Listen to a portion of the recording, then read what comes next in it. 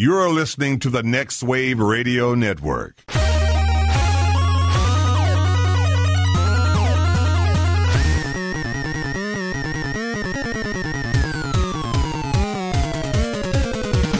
Like they should do a Zelda cooking themed game, and they could still call it Ocarina of Time, but just like spell it differently. OTHYME. Yes, yes. I got to admit, awesome. We've been in preparation for said Zelda game. Jen and I started over with Breath of the Wild again, just to kind of like whet our appetite for some Zelda.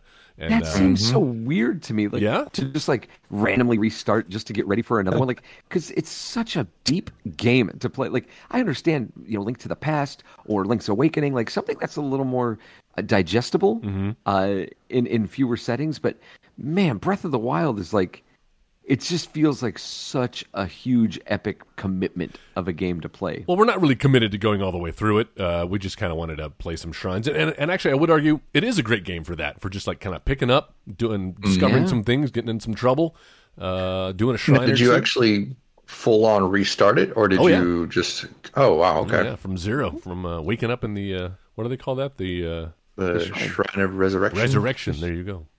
Back up your ass like a resurrection. But yeah, that's what I've been playing recently. That and another game, which I'll mention in a second, because it's apropos to our theme today. Hey, before you get too far away from Breath of the Wild, did you watch that guy's run on GDQ? I did. The 22-minute run. That. Yeah, thanks for cueing me into that. Every one of the temples in like a half hour. What? Seriously? Yeah, he did every temple, including the beasts. Yeah, Jesus Christ! He was just using all the tricks. He was like launching himself. Like I've seen some of the like isolated videos of people just doing the tricks, but to see someone doing like the launching himself into the air using like midair bombs and then healing himself immediately, and then like just launching himself from one corner to the opposite corner of the map within seconds was just. It was mind-blowing. And it's funny because the game can't keep up with it, so it literally like freezes as it tries to load because it's like, this shouldn't be possible. And yes.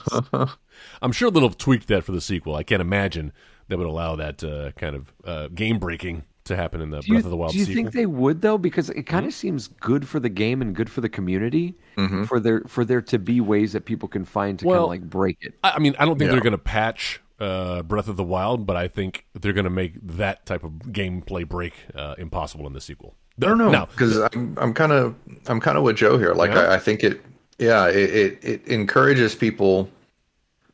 When somebody finds something like that, then more people will start playing it, and more people will look for these little things to break it. I mean, it's not like it's a multiplayer game, so it's not like it's hurting anybody else. Yeah, true. So I could definitely see them. Whatever bugs are there. They're not going to... I mean, unless it's like a completely game-breaking bug, like it deletes your save file or that would something like that. Right. It's just like sequence-breaking type stuff. Yeah.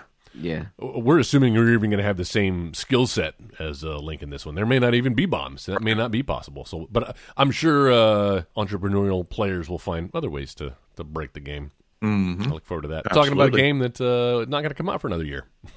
Not gonna come out. Well, let's talk about games that are out right now and that we are currently playing. Joe, what are you whipping up today? Well, I'm chipping away at Final Fantasy VI, and such a breath of fresh air. Yes. Like to go from Final Fantasy V, which none of these Final Fantasy games have been bad games. But they've definitely, I have definitely run into my fair share of games that, I just did not enjoy the ride. But it was so nice, especially after the Dragon Quest XI. Yes. I wouldn't call it a debacle because it ended up being a great game, one of my favorites. I love that game. But, such a long game. Epic. Putting in over 100 hours in something that you just wanted to kind of, get out of your backlog. So, to get back into Final Fantasy VI, just every turn around the corner, every narrative moment, I have so many fond memories of this game. So every time a new sequence happens, I just kind of put the controller down. I'm like, yeah, I remember this one. I remember this part. I find myself lamenting the fact that I've just played through a section because, now it's over. I really like that. I was really looking forward to that. But then I think, but I've got this coming up. like every part of this game is just delightful.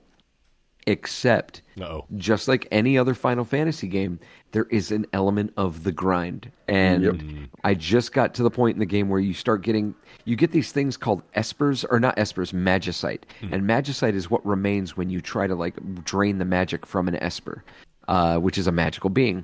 Sure. And but you end up getting these things and you collect them throughout the game, and it's what gives you the ability to use spells. And they're kind of like the precursor to what we know of the summon spells now in Final Fantasy games. They did have summons early on, but not quite like this. Yeah, because there were actual like summoner characters that could do it. And basically what they did was they just summoned monsters that you had faced earlier in the game. Yeah.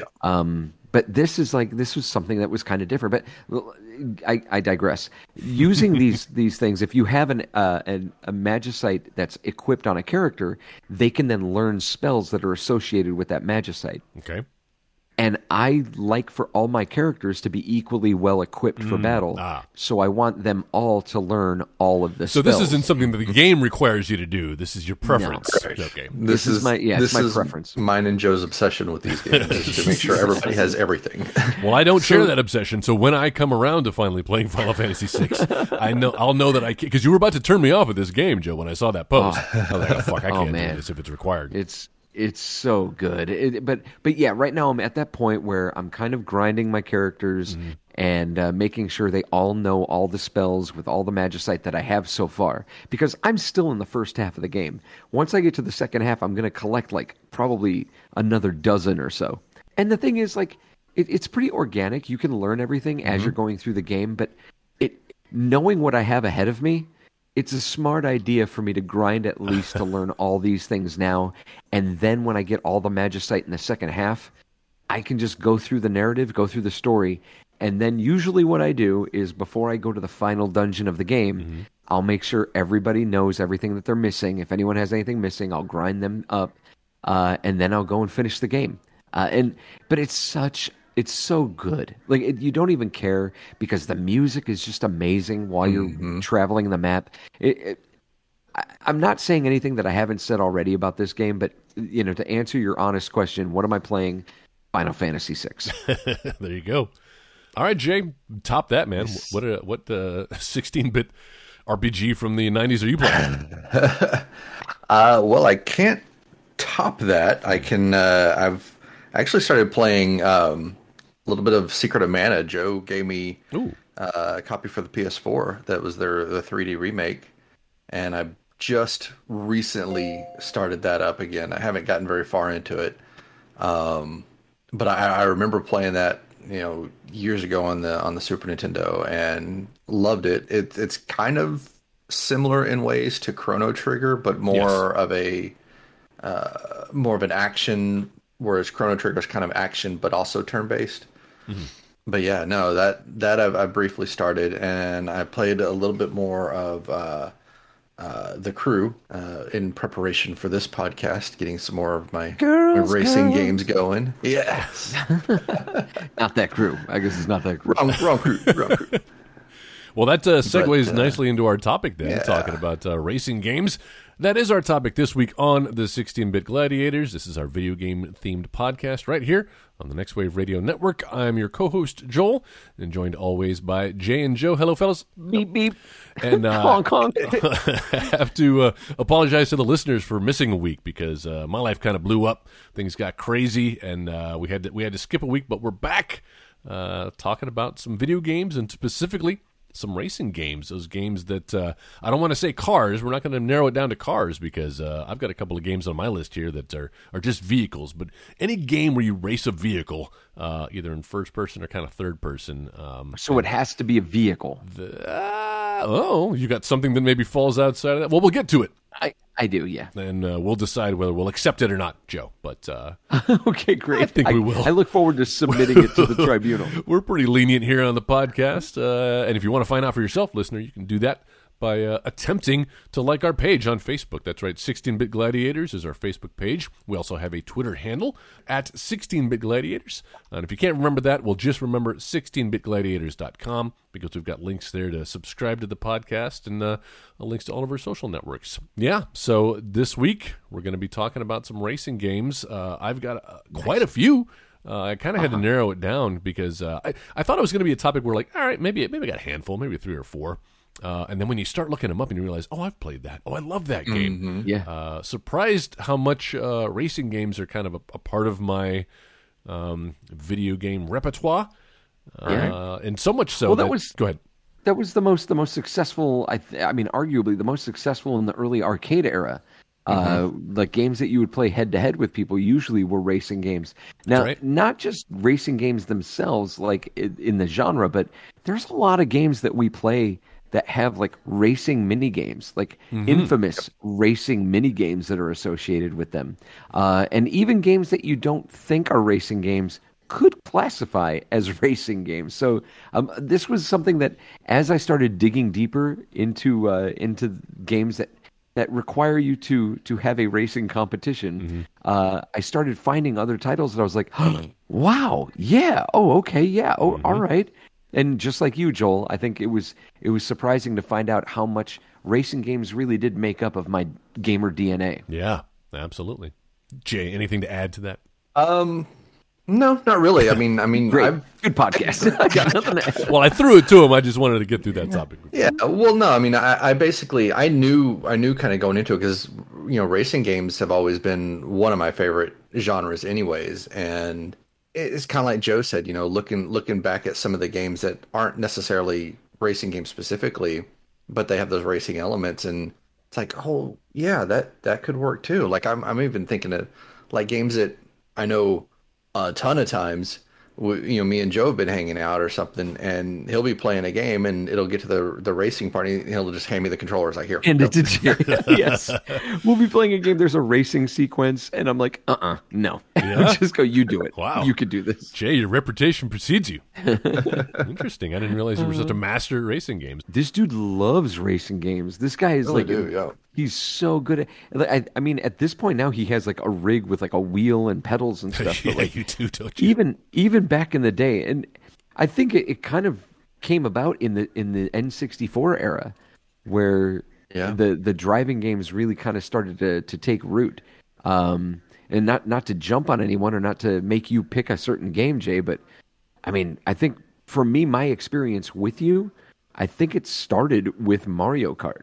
Like, not just Mario Kart on the Nintendo, but like N64's Mario Kart 64. Like that was a life changer. Yeah. Yeah. We put a ridiculous amount of hours into that game, and most of it was the battle. But we would still do the races and stuff, most of it was battle because it was just so perfectly set up.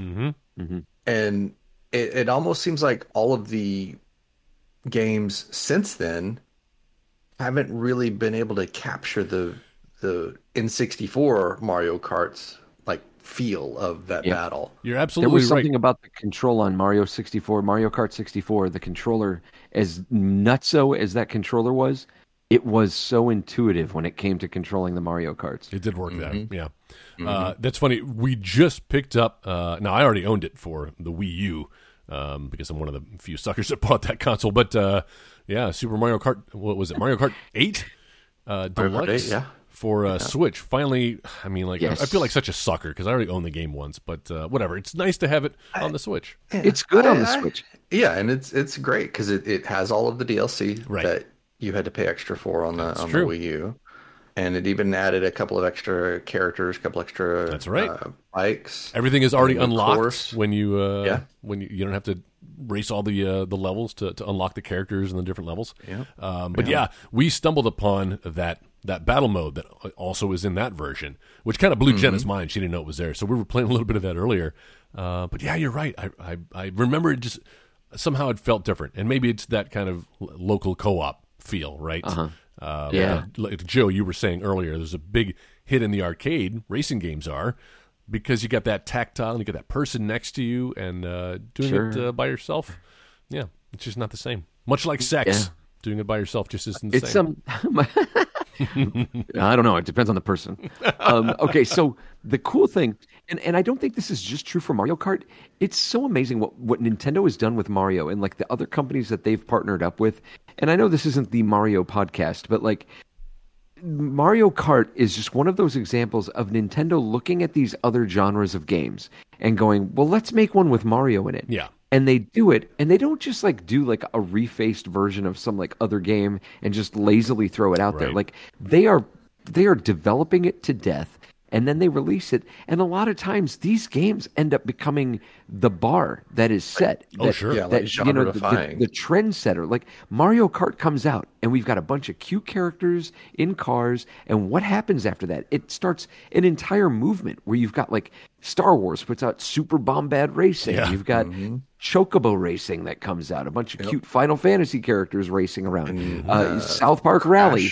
Crash Bandicoot. Yeah. Crash Bandicoot, Crash Racing. They did a WWE racing game. Like all these different companies were just jumping and over the years, and they're still doing it because of what Mario Kart started. That's impressive. Oh yeah, it invented that formula, and like you said, it wasn't just a racing game. We'd had those before, but it said, "How can we Nintendoize it?" And it did. And I'm glad we're talking about this now up front because you can't do a video game podcast about racing games without talking about the Mario Kart legacy. So yeah, let's. Any other thoughts before we move on? What's your favorite Mario Kart? Which racer or which game? Interesting distinction. I was talking game, but if you have a favorite racer, Joe, I'll take that answer as well. I'm Mario. Anytime, any day. I always go That's Yoshi. Yeah. Who's your racer, Jay? I flip between. I'm either Bowser because I like the heavy fast guys, or I'll go Yoshi. Interesting. That's my other one if I want a lighter character. Jenna discovered Waluigi, and she's got this theory that somehow he's better than everybody else. He's faster. She's trying to prove he is. Just ask him. I'm gonna win. He's the best. I'm gonna win.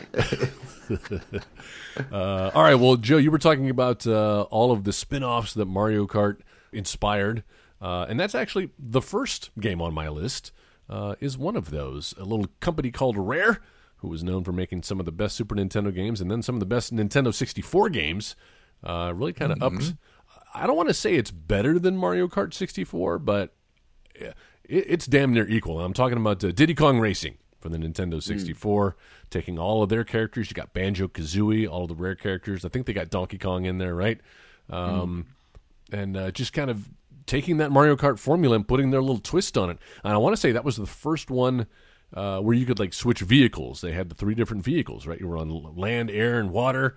And then the Mario Kart franchise would adopt that in later games, but I think it was Diddy Kong Racing that kind of did it first and did it well. Had everything else they had the 4-player co-op, which was great. The graphics were great.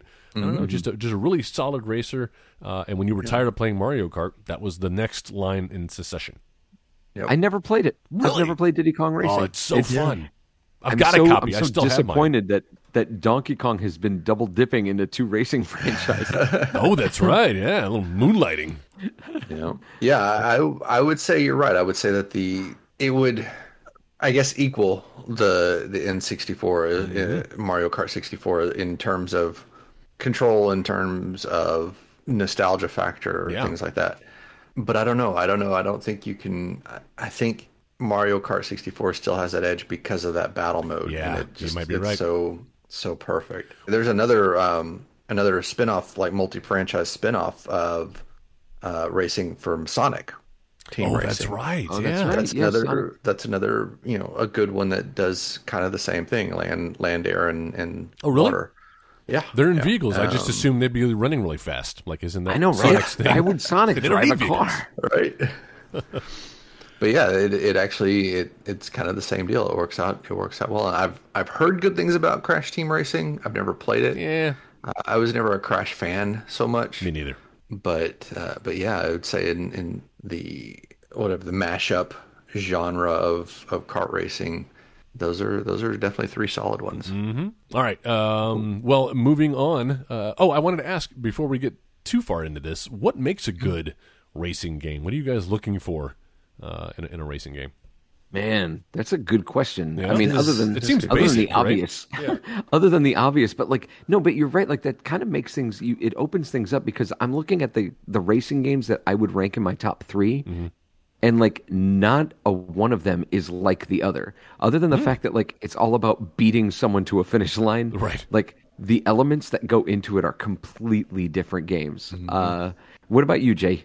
I would say you go into a racing game, like for a pure racing game, let's put it this way. You have your arcade racers and you have your sim racers, and they kind of, it's two different classes of people. If you're a sim racer, you hate arcade racing games. If you're an arcade racer, you hate the sim racing games. They have they have kind of a blend called Simcade racers that tone down some of the physics to make the racing still more realistic than the arcade racers, like a Ridge Racer type thing where you can just blow around a corner top speed and just drift the whole thing no problem. Yeah. Versus something like a Turismo. Forza or a Gran Turismo, where you actually have to slow down into turns and things like that. This is absolutely true because when I had a PS2, I bought Gran Turismo, and I remember playing that with Jay a bunch, and I hated it. I hated Gran Turismo so, but Jay loved it. He was just like getting into it. I can soup up this car and do this thing and do that. I couldn't have hated that experience more because it's like you want the fun of driving without kind of the responsibilities, without the real world consequences. Yes, exactly. Yeah. And I think that's why I put my top 3 are what they are because they add like this really fantastical element. And I guess Jay just helped me kind of narrow down what I'm looking for in a racing game is something that's kind of like something that sets it apart, something different, something that's fantastic that like I can't do in the real world, but I can do it in this game, and that's what makes it successful for me. Yeah. Sorry, Jay, I totally hijacked your train of thought. No, all good, and you know, just kind of getting back to that. That's basically where I would fall into it. Is I actually like a little bit of everything. Like I like the arcade racings, I like the sim racings, and I like the Simcade stuff. So for me, what would make a good racing game is it really depends on, you know, on specifically what kind of racing game. Like for the arcade racers, I love just like Joe was talking about, that fantastical thing that's something you just cannot do in the real world. But it also has to have like a real sense of speed. Yeah. Like, you know, there's games where it'll say you're going, you know, 150, 200 miles an hour, but it doesn't feel like you're going 150, 200 miles an hour. The Super Bombad Racing, for example. It just there's no sense of friction. Yeah. And then for more of a sim racer style, I love having the little, I say knobs and buttons that you can twist and turn. It's more of, you know, being able to customize your car, customize the suspension, customize the tires, the tire pressure, you know, all this stuff. How much fuel do you want to have in it so that you can make pit stops and things like that? Yeah, some of these games, I love fiddling with them, things like that. Yeah, you can really get in the weeds with a lot of those games nowadays. And absolutely, that's not really what I'm in for. I want something I can jump into quickly and, like you said, do some things you're not supposed to do in the real world, and in some ways can't. All right, well, Joe, you kind of set that up. So then maybe give us an example of one of those type of games that allows you to do things that are impossible IRL. This is not going to surprise anybody, but in my top 3, I obviously have Star Wars Episode 1 Racer for the arcade. That pod racer game, I mean, especially the arcade experience of sitting in the pod and having the controls and using as they're used in the film. Like, that's brilliant. And it's not that complex of a system. So it's like, it's easy to learn, but really tough to master. And that's kind of one of those things that keeps you coming back to it. But how awesome to have, like, be hands-on with those controls, racing the track that Anakin's racing in The Phantom Menace. And on top of that, like once you've raced that course, there's like a dozen and a half more that you can play that you've never even heard of. And there's this awesome, and I guess that's something Sega does really well, because I'm pretty sure they were the devs on that one. They do speed really well, and always have. Yeah. And so this game just it blew my socks off. Even to this day, I play it. I played Racer Revenge on PS2, which was still a good game. But yeah, they just released Episode 1 Racer on the Switch, and I grabbed it. And obviously, the home console handheld version lacks a little in the translation, but it's still damn fun to play.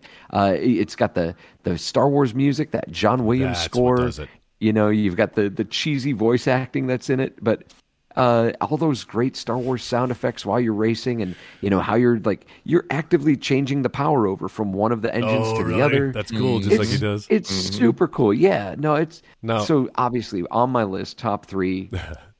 Fight me. Yep. Let me ask: did they roll out Anthony Daniels? Did he do a voice in this? Because he'll fucking. I'm sure he did. He's done everything. Yeah, I'm sure. Yeah, he does the voice of the C-3PO toothbrush. I have a Bop It, the Bop It, Twist It, Screw It, Bop It.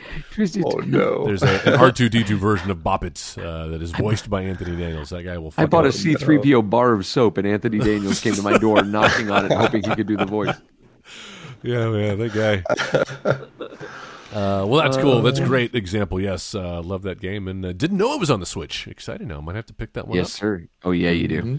All right, Jay. I'm going to move this on to you. What do you got on your list of racing games?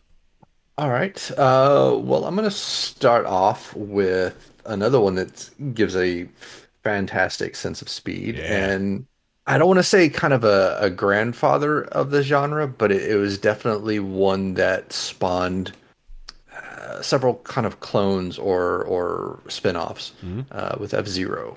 I was hoping you were going to say that. I knew when you talked about speed that you could only be talking about F-Zero. Now, are you talking about the original F-Zero or the GameCube sequel? Well, there was also an N64 Was there? Oh, that's right. Mm-hmm. Yes. I would say pretty much the whole series. Mm-hmm. The original one actually really surprised me. Like when it came out, because there was always, for people who aren't old enough to remember this stuff, back in the Super Nintendo and the Genesis area, there was this huge rivalry between these two companies, and Sega would always have their commercials that would talk about, Sega does what Nintendo don't. Sega has blast processing. Yes. And they would always show Sonic running around, going quick on the screen. Then they would show Mario Kart, and everybody's kind of puttering around, going on it and everything. So Nintendo comes out with this F-Zero, and it's fast. It has that sense of speed, and you're blowing through these courses. There's shortcuts everywhere, so you can go even faster and get better times on it. And Sega had really nothing to counter that with. That's true. And like I said, it kind of spawned another subgenre of racing games. Well, I say that because there were a couple of other the more futuristic style racers around at the time, but I don't remember really any of them having that hover car style racing. Yeah. It was always there was a rock and roll racing, which was cool because it had the cool licensed rock and roll songs, but it was still on wheels. Or it was a space racer. You were flying around in space type thing. That's a good point. So when this came out, and then of course on the N64, they came out with F-Zero that basically took that formula, amped it up to I'll say 10, not quite 11 yet. Yes, because that's the next one. Yeah, because they added that third dimension to where you could actually rotate around the courses now, and you had jumps that were just massive that you couldn't do in the Super Nintendo version, because the course you were flying around on with that Mode 7, it was just a small little picture that you were basically on the top of. Yeah. And then of course the GameCube version, which makes me so sad that they haven't done another one since then. I know, that's of all the Nintendo properties that they're bringing back. Why is F-Zero not? And it'd be great on the Switch. Exactly, Take it with exactly. You, do a couple of laps while you're riding the subway to work or something like that. But yeah, that's if Nintendo or if the F-Zero 64 went to 10. You're right. That GameCube F-Zero went to 11, and that game is nigh unplayable. It is so ridiculously fast in some ways. Joe, have you ever played that one? I have, yeah. Yeah. It's ridiculous. You're no longer on flat courses, and I say flat. Oh, yeah. You know, sometimes there were curves, and even the Mario Kart games have that. Twist. You could be upside down at some point. You'd be upside down. You'd be, racing on these pipes, these like magnetized pipes, and it was very easy. If you got knocked or hit or didn't make a turn, you would just fucking go into a 360. Yep. And you'd never regain. It was dizzying, and it was always like at 60 frames per second, which I think is another. I'm not a big frame counter. I don't really care 30, 60. I want the best performance generally, and for some high end, high graphics games, sometimes that's going to be 30, right? Unless you've got the latest hardware. But for a racing game, can't underscore the importance of that 60 frames per second. Man, it really makes or breaks a game. Yes, absolutely, absolutely. Yeah. Sorry, I wanted to piggyback on FX or F-Zero there a little bit because it's also on my list. Feel free. Now that GameCube version, if they would do another version of it, kind of how they've been doing with Mario Kart, where now it's online and having access to, like, it's great having the local co-op. I love doing local co-op. I always hate going online for most of my any kind of shooter game, things like that. Agreed. I can't stand being online for that. But racing games, I love being online with those because you just get people from all over the world and you see the shit that people can do with these games, and it teaches you new things. I see this stuff in like Mario Kart games that just people go nuts, and they have these crazy little techniques that they do, and it makes me want to go in and be like, I need to figure out how to do that. Yes, Yeah, Jenna also discovered, along with battle mode, she discovered the online play with Mario Kart, and she was like, "Should I play people online?" Because she wanted. I was still working, and she wanted an opponent, and I was like, "No, you're not going to have a good time doing that. That's if you want to feel bad about yourself, then yes." Yeah, I tried doing that once, and I started a race. And like half the guys I was racing against, like we hit the first turn, and suddenly like they did some kind of game-breaking trick where they were all like on the other end of the course already, and I'm just puttering along like, okay, where did everybody go? Beep beep. Yeah. Yep. They will definitely put you to shame quickly, especially if you can't read their name. Sure, that's a good thing. Like it's in Chinese characters or something. Yes, yeah. Chinese, Japanese, Korean, either one of them. Vietnamese. Look at these. All right. No, yeah, good point. Picks right out of the gate with F-Zero. Totally agree. Classics, all of them. All right, Joe. Well, that brings us back to. Well, actually, no. It brings it to me. I think it's you. I kind of cheated there because I also had F-Zero on my list. But all right, fuck it. I'll do another one. I'll do. Well, we'll stay with the Nintendo 64 era, but I'm going to move away from cars and spaceships and onto jet skis with one of my favorite racing games, Wave Race 64. Yeah, Jay knew what I was talking about. Something about this game, and for those of you who don't know, Nintendo 64, so the graphics are pretty rudimentary. There was no such thing as water simulation back then. Like that was, we were. I remember playing Mario 64. And seeing that water simulation and just kind of being blown away. Of course, it looks so rudimentary by today's standards. But, you're just kind of, it's basically still a plane that you're either above or in or on. And you weren't really getting water physics, right? It was kind of cheating.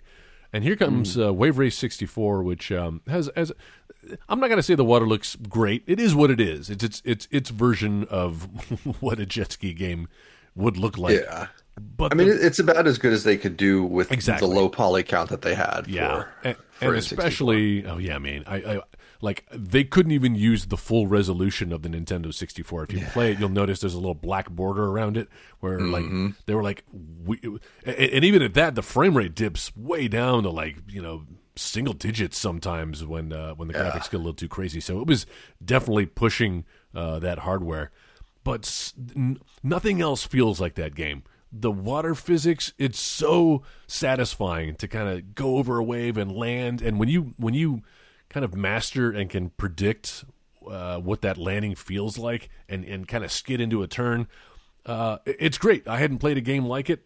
Maybe in the arcades was the closest thing, but to have it at home, and Nintendo put their little touches on it. Luckily, they didn't put animal characters in it like they did with Star Fox. And there's no aliens. There's no Captain Falco. They're just dudes. They're just people, humans, riding on jet skis. Sponsored by Kawasaki, I should say. A little brand in your Nintendo game there. But just fun, and I got no shortage of hours playing me some Wave Race 64. Yeah, that's great. I did the same. I had a lot of fun with that game. And I didn't think that I would. I really only got it because there was so few N64 games when it. I think that's why I did as well. Yeah, and I remember the same deal, like just being blown away by what they could do with water physics on that system. Like I don't know of anything until years later that had anywhere close to water physics like that. Yeah, agreed. Joe, I never played this one, huh? You didn't have an Nintendo 64, did you? No, I had Jay's. I had Jay's N64. But I do appreciate some water racing. Yeah. I've got a game called Hydro Thunder that's on my list. That I used to play a bunch in the arcade. I had it on the Xbox 360. And yeah, that one had some crazy. I mean, I don't think the water physics were true to life, but it definitely had some crazy physics, a great sense of speed. I would almost guess that the game was developed by the same people that did Pod Racer, but it was a fun one. It's not in my top 3, but it's close. It's a really fun game. It's one of those, and you know what? I meant to ask this question. Are we focusing just on like racing games that we play against other people that are just like racing on a track, or are we considering games that like have almost kind of like the Crazy Taxi element, where it's like your time to get from one point to the other? What's another game that does that? Like Pole Position. I'm good with that. Yeah, Pole Position. Absolutely, would be one, those are racing games. What was that? California Dreamin'? Was it? Oh yeah, California Dreamin'. I think that's what it's called. Dreamin'. It's something with California in it, though. Yeah. Yeah, there was Rad Racer was another one. Rad Racer was another one that was like that. Driver, the Dukes of Hazzard. Driver, yeah. Oh my God, yeah. Yeah, we'll accept those. Well, there we go. I've said them. So, let me ask another question. Yeah.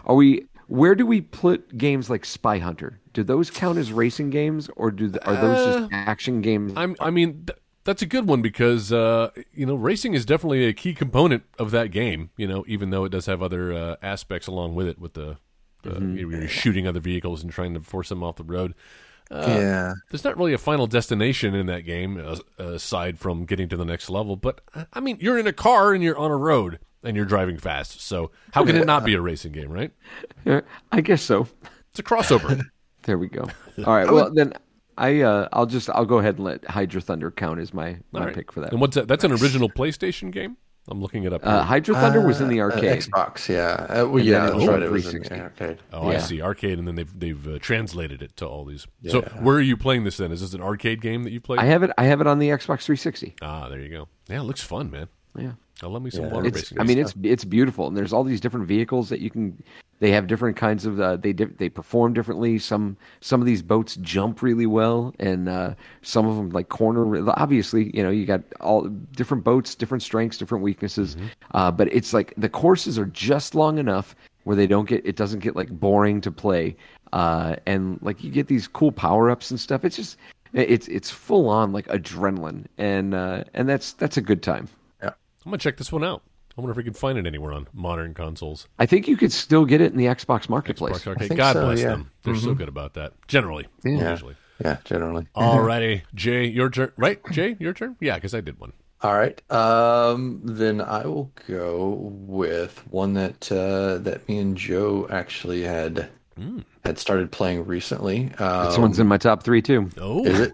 Yep, this is another one that's in my top 3. Nice. Need for Speed. Oh yes, those are great. Yes. Even back, like, I played the original Need for Speed back on the PlayStation, and I remember it being not great. I'll say, because back then they were trying to be like, they were trying to compete with Gran Turismo, Right. and they were trying to make it more of a serious racing game rather than just going balls to the wall with it. Yeah. The second one was kind of the same thing. This is not working. So then they come out with Need for Speed 3, which was subtitled Hot Pursuit. Yeah. That's the one I know. That's it, man. That is it.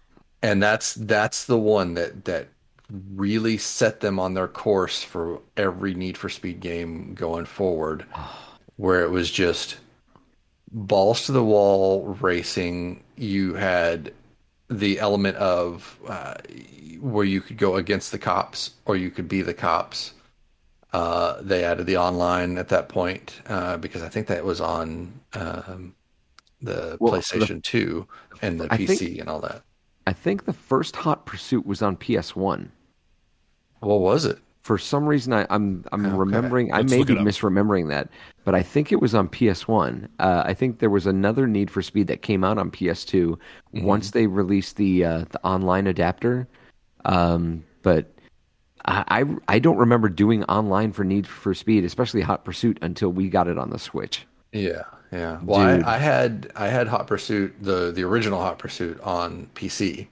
So it you know what? definitely Then there you had- go. Yeah, Well, it but definitely Joe, had you're all right. that I'm looking it up. Need for Speed 3 definitely was on the original PlayStation. on the PlayStation. Yeah. Wow. There you Okay. go. Oh, dude, it was so fun. It opened things up. We would sit there and play it, and especially when you could do head-to-head with your friends where one person was Yes. the cop and the other one was the perp, and just trying to chase each other down. Like, Yes. oh my God, what a blast that game is. I remember certain courses they would have like hazards that would happen in the course. Like one you're going through like this kind of a forested area, and you have a train that comes through occasionally. Oh, I love that. And it was like you one person being the cop, one person being the perp that you're trying to catch, and just being able to blow through that train as Right it's before- passing the cop off, and it's like Yes. yes. That's a bucket list thing. I always wanted to do that in real life, but I'll do it in video game. Jay, I like your description of the trajectory of the of the Need for Speed games. It sounds like it kind of follows that of the Fast and Furious movies, where the first two wanted to be kind of semi-serious, It does. and then the third one is just like, fuck it, let's just Yep. go fast and furious with it. Yep.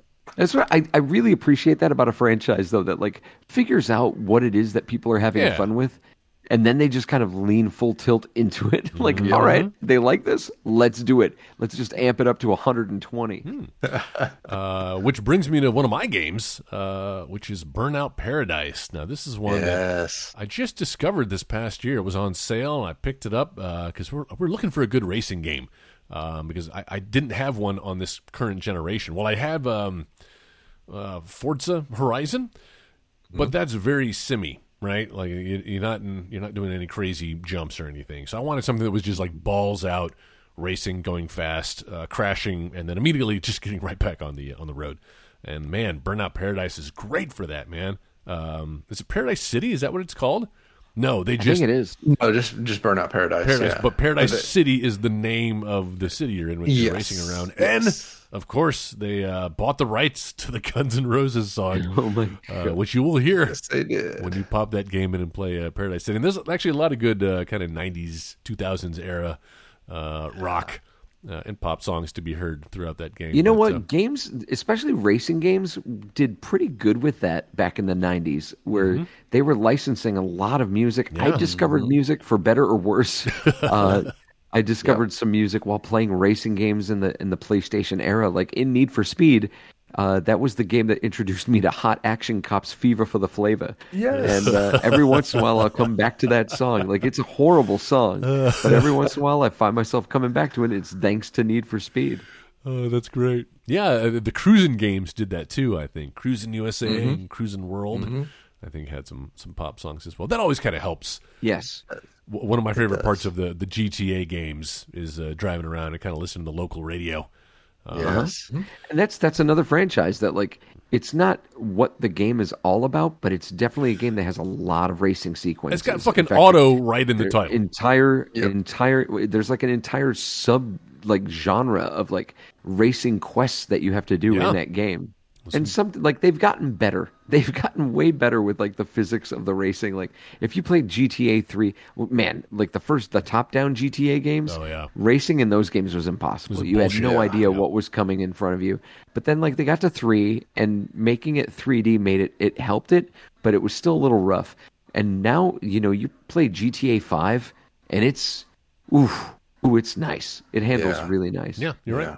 It's that fine line of being semi-realistic, but also, you can mow down some pedestrians and crash some cars and not feel guilty about it. Yeah. Good, clean fun.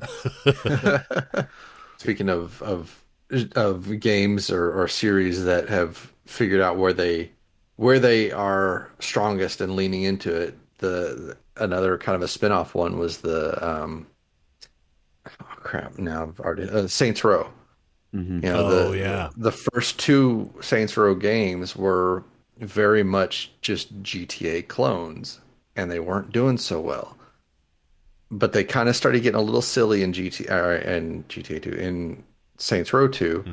So Saints Row 3 comes out and it leans into just full on silliness. Heavy. So it's like they lean into it heavy. Yeah. So it's like it's GTA for people who like their GTA to be just crazy, like it's crazier than GTA. Where GTA started taking things too seriously, like Saints Row started going the other direction with it. Exactly. Like, would you prefer to keep your franchise silly? Well, stick with us. Yeah. One more thing I'll say about Burnout Paradise, and you're reminding me, are the different cars and kind of the fantasy. I know you can drive as the Ecto-1 from Ghostbusters in that game. Yes, nice. And any game where I can drive a fantasy car, the Batmobile or the DeLorean or something, like already you're halfway there. You've got me. Yeah. That's one of the things I loved about, and it's not really a racing game, but Rocket League, where they have the DeLorean in there. I think they have Ecto-1 in there as one of the cars. Probably. Yeah. When they came out on the Switch, they added in in a car that was themed after Samus's ship from the Metroid games, and it's just so great. It's like I love being able to just drive around in these little things. Yeah, I would love a racing segment to that game. More than the sports aspect of it. I would love a Ready Player One racing game. Like, give me that segment of the movie. The first trial or whatever the race. Yeah. And give me all the options to play or drive all those vehicles. Every jackass would hit reverse as soon as of course. Yep. I've seen this movie. Yeah. Oh man. All right. Well, moving on. Joe, I think we're going to you. Buddy. Yeah, I'm gonna next. I'm gonna wrap up my top 3 since Jay hit one of them. Do it. I'm gonna wrap up my top 3. Another game that leans hard into the ridiculous. A great soundtrack. Some early tracks from Sugar Ray. That's how I discovered that Sugar Ray actually had some punk roots. Yep. One of my favorite songs ever, Tap Twist Snap, is like I would put that song on repeat constantly while playing this game. I'm talking about Road Rash 3D on the PlayStation 1. This was a motorcycle racing game, and it added the element of basically battling other motorcycles while you're racing down the road. So if like somebody's approaching you coming up from behind, you pull out like a bat and you could swing at them, or you can like run them into other cars or other buildings while you're racing. And it's just, man, it's brutal. It's grisly. I was watching playthrough videos of it just before we started recording, and it made me feel so nostalgic for that game that I needed to play it again. I've got to dig it up because it's okay. So it's a PlayStation 1 game, like I said. Sure. Which means visually, caveat, it's kind of ugly to look at. I don't know if they've ever done an update to it, But that's one that I would love an HD remaster of. yeah. But the thing is, I know if they did that, they wouldn't have the rights to any of the music again. And somehow, like the music, that soundtrack, and I know we already touched on that, but the soundtrack really added a lot to the experience of this game. But if you have a PS3 that's backwards compatible to PS1, or just straight up a PS1, and there's a used game shop around you somewhere, see if you could find Road Rash 3D, because man, that is a hell of an experience. Like you've got like different gangs, and they kind of give you the introduction of all the gangs at the beginning of the game, and they try to give it this like weird Tarantino like cinematic thing that's going on. Oh, dude, it just gives me a big smile talking about it. So many good memories playing that game. Yeah, nice. There is a game that came out a couple years ago called Road Redemption, which I don't know if it's by the same developers, but it's a very similar game. This was an Electronic Arts game. Yeah, Electronic Arts. No, this is not Electronic Arts. So this is a homage to Road Rash, because it is very much Road Rash. Like it has the whole thing of you're on the bike, you are in traffic, you're bashing people with pipes and bats and stuff. Of course, I don't know if it has all of the licensed music, of course, but it's bonkers crazy still, bro. Like when someone comes up behind you, and if like you would do it if you played the game enough, you started getting good at this, like where you knew someone was coming up behind you, you could hit the rear view button and see them coming up, and if you start slowing down just enough so that their momentum is like they're just the right speed as they're trying to pass you, and you swing that bat and you watch their body just like soar. You can watch their body soar across the map. It's nuts. Oh, I gotta play this. Oh, it's so great. It's so great. And that specifically that tap twist snap song. Every time it comes on, I've got it on my my iPhone. Yeah. And every time it comes on, it's like, oh, I got to crank this up. Really? I've had that song skip song.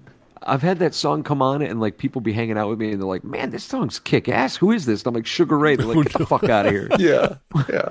Quit fucking with me. Who really does this song? I'm like, it's Sugar Ray. Oh no! All right. Well, I'll maybe we'll hear that song at the end of this episode. Stick around. That would be great. Hear it at the end. Yeah. There you go. All right. Well, Jay, I think we're going on to you, buddy. What do you got next? All right. I'll go a little bit more into the fantasy, and this one I think actually kind of maybe started the open world racing, kind of like the Burnout Paradise and the newer Need for Speeds, how there's just so much road to explore. This one is Tokyo Extreme Racing. Oh, this one, I believe PS2 was the first console that it came out on, but it was basically it was all Japanese cars. You were in Tokyo for obvious reasons. Isn't that the one where you blink your lights at people to race them? Yep. Oh, yep. Cool. Yeah. And so it essentially was, I don't know, I don't think it was 1-to-1, but it was a whole lot of the Tokyo highways and little side streets and stuff that you could go off on. And you could be just driving for hours and not see the same like buildings or the same cityscape. And like Joe said, if you wanted to race somebody, you could kind of pull up behind them and just start flicking your lights at them, and then all of a sudden they'll start taking off, and you got to go catch them up with them. And it's great. It's great. It had certain events that you could do, kind of like the Burnout Paradise, but most of the things were pretty much just, if you just wanted to race somebody, just go and race them. You didn't have to like specifically go to a certain area to start a race and do what you wanted to do with it. You know what? I'm looking at screenshots. Yeah, me too. That was a pretty looking game. It is. It was didn't look bad. Yeah, I'm impressed. It was. There is a group right now. There's another game that's on my list, is Assetto Corsa. And this is this is definitely a sim racing game. But there is a group that's basically taken the map from the Tokyo Extreme Racing games, and they're converting it to Assetto Corsa and making a mod for Assetto Corsa so that you can go and race on those Tokyo streets. Nice. And it's great. That's awesome. Great. All right, Joe, I think we're back to you, or is it back It's to me? you. It's back to me. It's All right. back to you. Back to you. Well, if it's back to me, well, let's see. What should I do? This is one of those racing games where you're just racing against time. Basically, you've got a clock, and you've got to do a certain thing in order to add more time to that clock. And in this game, it's picking up pedestrians and taking them to their destination because you're a taxi in Crazy Taxi.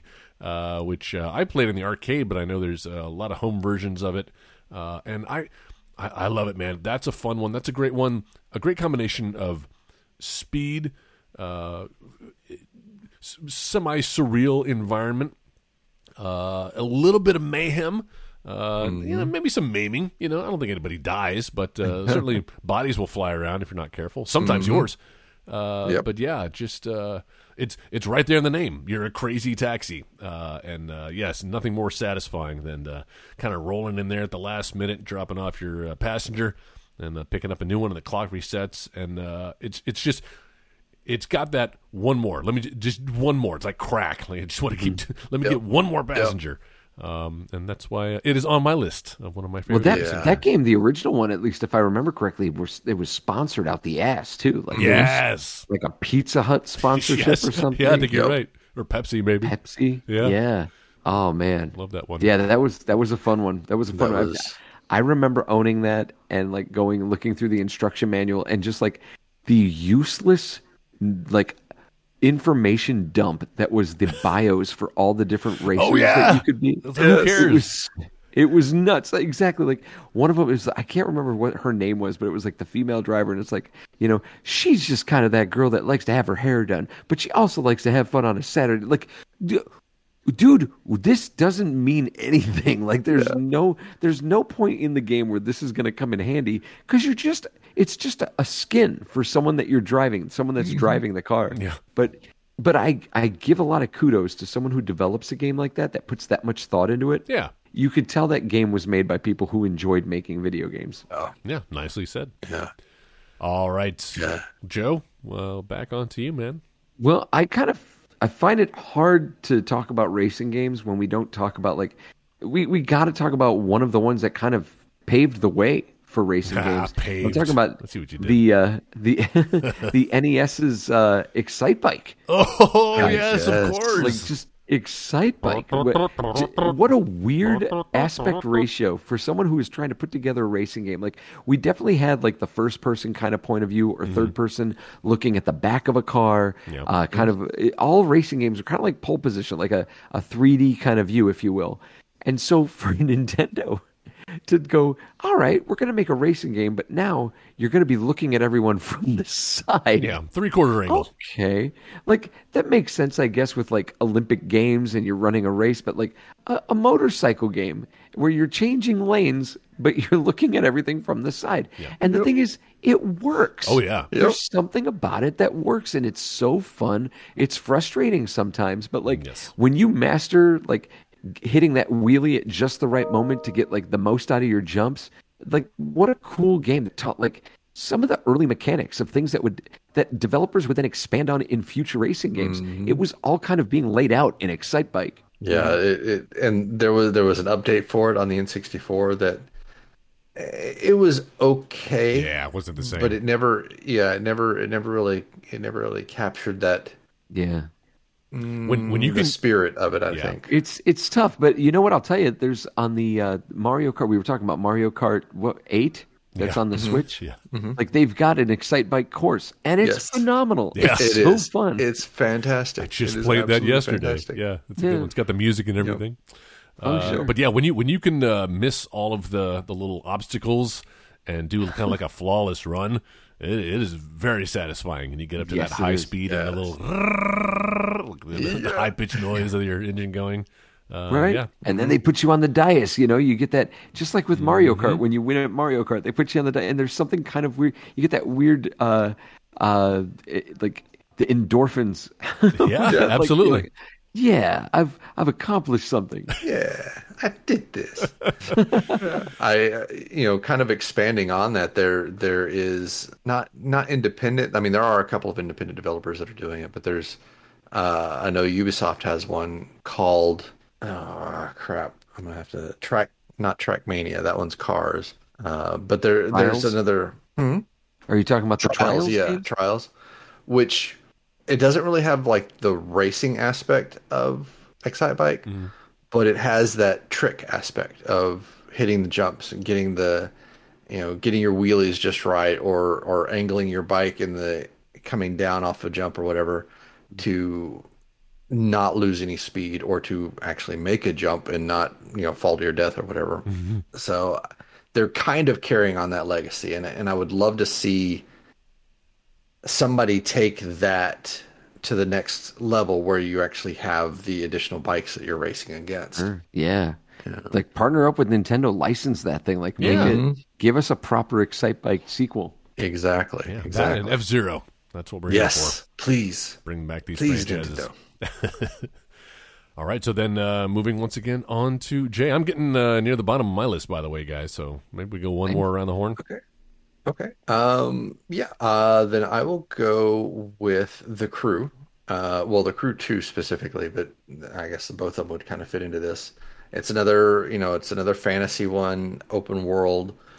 The thing that makes it kind of unique, though, is that the open world is kind of a condensed version of the entire United States map. Yes. Like from New York to LA and everything in between, you can drive from one to the other and go through it. And I've literally, even in like one of the hypercar races, which is like the super souped up, Lamborghinis and things like that, going from New York to LA, it takes like, oh no, I'm sorry, New York to San Francisco on this one, like 45 minutes to get across it.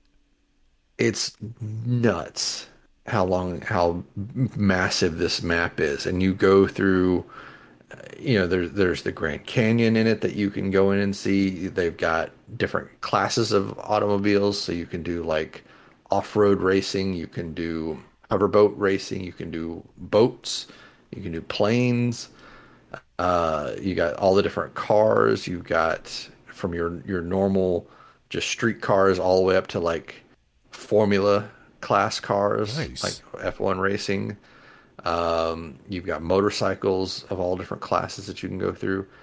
And the other thing, kind of playing on the fantasy aspect of it, you can pick three favorites, one of each class. So you have a land vehicle, an air vehicle, and a water vehicle. And you can switch them at any time that you want to. So you can like be a transformer. exactly. So you can be like flying in your plane, see something, down on the ground 1,000 feet below you or whatever, and just switch to your car, drop down there, slam on the ground, and take off and go. That's awesome. It's great. It's great fun. Great Yeah, I'm looking fun. it up now. There's a sale going on right now where it's like 80% off, and I may Oh, have, I may have nice. to pick this up. I've never played this one. That's worth one. That's worth a pickup for sure. Will do. For sure. Damn, so many games in so little time. I like it. All right. Well, my final game, once again, is not a car racing game.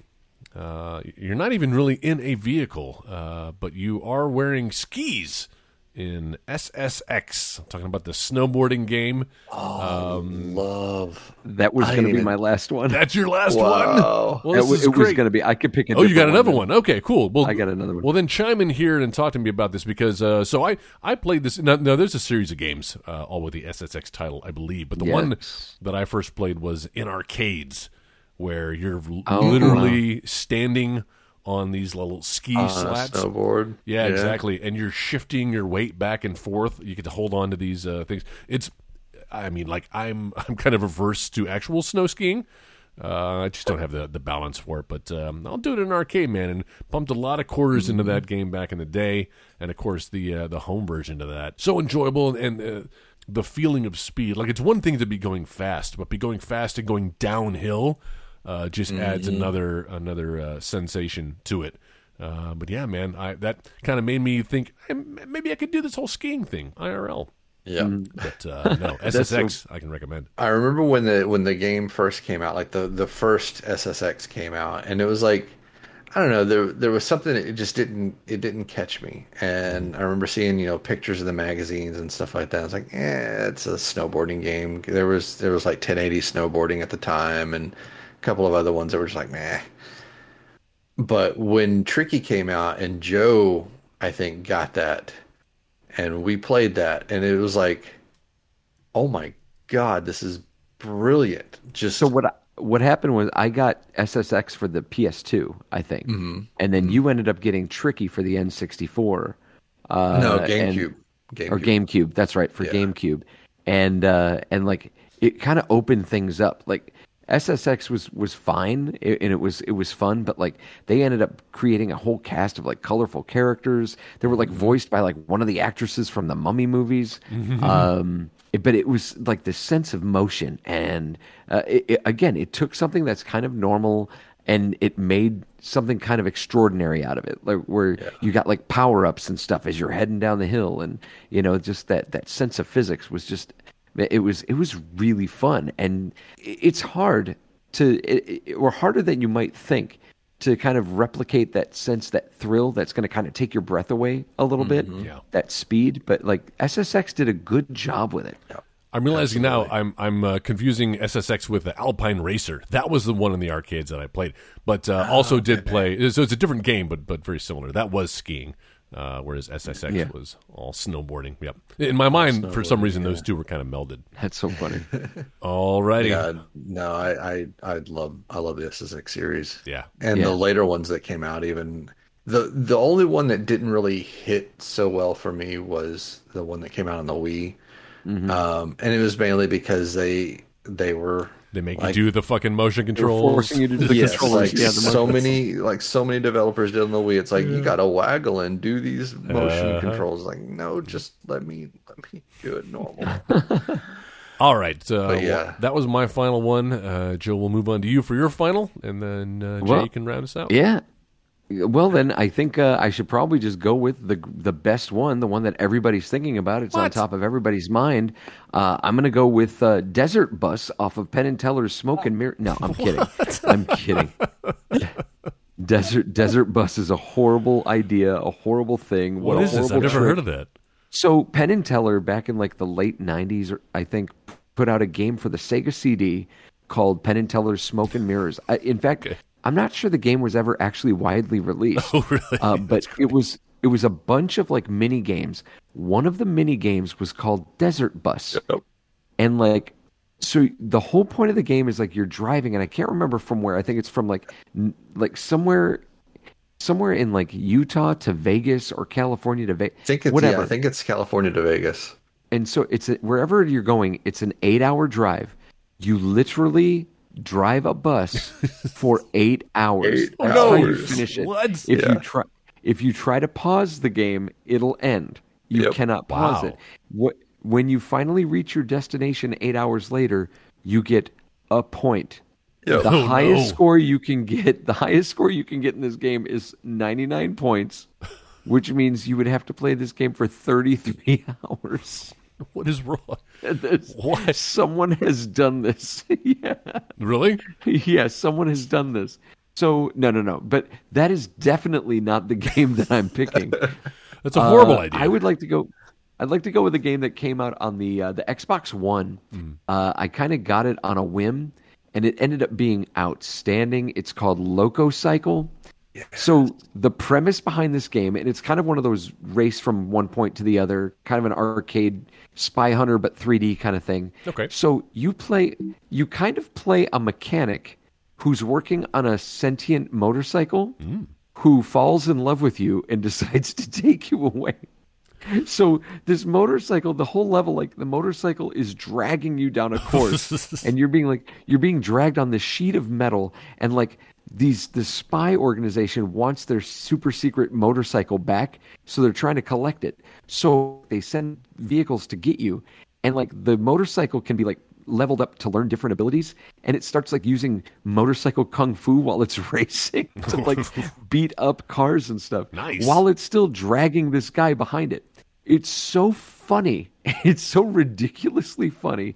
There's these like these little interstitial films, little cutscenes that are like It was starring James Gunn of Guardians of the Galaxy and What? Suicide Squad fame. He plays like the president of the United States or something. Yeah, it's this game is ridiculous and awesome. a blast, and I recommend it. It's just this cool arcade shooter racer game, and I think you could still find it on the Xbox Marketplace. It's called Loco Cycle, and it's ridiculous. That's all I can say about it. Like, it's just, you sit there every level and you're like, I can't believe this is an actual game. That sounds awesome. Jay, you played this one? I haven't played it, but I came over to Joe's because he was like, "You've got to see this game," and he was playing it, and I think he was pretty far into it. Like, he was near the end level, Yeah. or one of the last Near the end of levels. the game. It's like you said, it's just nuts, That's ridiculous what this game is. It's brilliant and beautiful. I love it. All right, Jay. Well, that brings it to you. What is our final racing game of discussion tonight? All right, then I will go with Gran Turismo. There you go. Somebody had to, right? Had to get it in there somewhere. Yeah. Had to get it in there somewhere. I picked up this game on the PlayStation, the original PlayStation, kind of on a whim, because I had never, it was the first game in the series. I had played Need for Speed before and wasn't too into that. I think this game is what started me on my love of racing games. Oh. And I think the thing that I loved about it was because it rode kind of a fine line between going too hard into the sim racing, but still being accessible enough that it could be more of a just jump in and play type of I thing. agree with that. But when you got the game, when you first started playing it, you had to do license testing to be able to open up new tracks and new cars. Oh, I forgot about that. Yeah. Yeah, and go onto those things. So the license testings I think in the later games it got a little bit easier to where they weren't quite so intense. But in the first one, and I think in the second one too, you had to learn actual driving techniques. And I'm not ashamed to say, like, even though I went through driver's ed, even though I learned actually how to drive from a real person and stuff, Gran Turismo taught me some things about driving that I still use to this day. Like, Really? Nice. Yes. He tries to drive his car with a controller pad. I do. That'd be But awesome. yeah, things like turning into the apex and things like braking before a turn because you don't want to brake during a turn because you can lose traction. And when I go out like on road trips and things, and I'm up in the mountains and I'm actually driving the roads in the mountains, or I was up in Oregon driving on the coast roads, and I was using these techniques that I had learned all these years ago in Gran Turismo, and I'm like, yeah, a video game taught me how to drive, like drive, not just putter around kind of drive. I mean, you joke, but And like we should really make like that should be mandatory, like as part of driver's ed. Growing up, like, hey, before you even get behind the wheel of a car, let's sit you down here in front of this PS3 and see what you think driving is all about, and we can course correct you before you even get behind the wheel. I like that idea. Yeah. Behind that. Well, and especially now, like you have access to the things like wheels and pedals, and they're not like super expensive, like less than $100, right? $200. Yeah. You could set up a rig, whether it's a PlayStation or an Xbox or a computer, and have a set of wheels in there, and people could learn to drive in a simulator before they ever set foot in a real car. Yeah, I think that'd be great. Yeah. What do you have? What's your setup there? Because I know you've got the wheel and the pedal and everything, right? Yeah, I've got mine is the Logitech G29, I think it is. It's one of the lower end ones. I'm not quite into the craziness that some people get into with like the $1,000 wheels. This one was like right around $200, so it's not too bad. I used to have one for the 360, but Joe, I think maybe I got from you. Did you sell that to me at one point? Did you have Which one? The steering wheel set with the pedal? No. Somebody sold that to me. But yeah, I did have for a while on the 360. I only had one game that I played it with, but nothing gives you that arcade experience from having the Yes. steering wheel and the gas pedals and everything. Yes, Joe, absolutely. do you have any of those accessories in your repertoire? I actually used to. I had a HOTAS stick a controller, and it went out on me. I had bought it for Star Wars Squadrons. Mm-hmm. Oh yeah, and it was cool at first to be able to use that to control my TIE fighter or my X-wing and stuff. Mm-hmm. But as the controller started to kind of it quickly within the warranty window started to just like deteriorate, I ended up returning it. Oh, that's too bad. It's okay. I mean, from what I understand, it was a common problem with those controllers. No. Unfortunately, because of the pandemic, those controllers are kind of hard to come by right now. Yeah. But once, I can get some more options. Like I went to Micro Center, which is like, ugh, by the way, what a disgusting store to go to. I know. But it's like they closed Fry's and I was like, oh, now I know where they all went. They went to Micro Center. But they had a shit ton of these HOTAS controllers, but they were all the ones that I had bought already. The defective one. Yeah. Yeah. The defective one. So I'm like, okay, once I see some new ones come out, I'll give it another shot. Yeah, I think that's the T-Flight. Yeah, that's exactly what it was. Yeah, which is the same one that I've got, and I think the problem that you were having, from what I've been reading online, I think it was only the PlayStation on the consoles. Yeah, it's only the consoles. PlayStation. Interesting. Because mine doesn't have that problem, and I've only used it on PC. I haven't used it on a PlayStation. So yeah. I am remembering now that I also do have the Mario Kart 7 little Wii white the wheel. plastic wheel that you put the Wii controller in the middle of. I think that came with the game when you bought it, so I didn't buy that of my own volition. If you wanted to play that game, you had to play it. Not a bad way to play that game, but it wasn't bad. Surprisingly worked. Yeah, decently. Yeah, of all the things for that what it was, that the Wii motion control lended itself nicely to, I think just kind of going left and right. Not so bad. All right. Well, that was our big racing game episode. Man, I've added a few to my list. I got to pick up some of these. Specifically, that Crew 2 looks amazing. Yeah. I'm looking at that since you mentioned it. And hopefully you, the listener, discovered some new racing games too. So if you want to tell us what your favorite racing games are, maybe we didn't talk about them, you can sound off on our Facebook page. Again, that's 16-Bit Gladiators, or on Twitter at 16-Bit Gladiators. Follow us there, and you can find all those links on our website, 16bitgladiators.com. All right. Well, next week, Marvel is kind of back in the news, right? We just finished up. Today was the last episode of Loki. Please don't spoil it for me yet. I have not seen Loki, and we've got Black Widow in theaters, breaking records as far as COVID movie releases go. And coming up in a couple of weeks, we've got Suicide Squad. So we're just lousy with comic book movies again. So figured, hey, what better way to celebrate than talking about some comic book video games, specifically like superhero video games, I think. We talked about starting off with Marvel, but we're just going to kind of open it up for superhero video games. So that'll be our topic next week on the 16-Bit Gladiators. Cool. All right, Joe, Jay, thanks again for joining me, guys, talking some racing games. Always fun hanging out with you guys. I love it. Never a shortage of topics or games. Yes, indeed. And every time we talk, I've always we finish up and I'm like, there was like 5 more that I could have mentioned. Yeah. I know. Tune in next week then to hear us talk about the games we forgot to talk about this week, and also Marvel and superhero games. All right, guys, that'll do it. I, again, am your co-host, Joel. And on behalf of Jay and Joe, thank you for joining us. And we will see you next week on another episode of the 16-Bit Gladiators. Bye, guys. Battle. Yes. Yes. That's it, man. Game over, man. It's game over. What the fuck are we going to do now?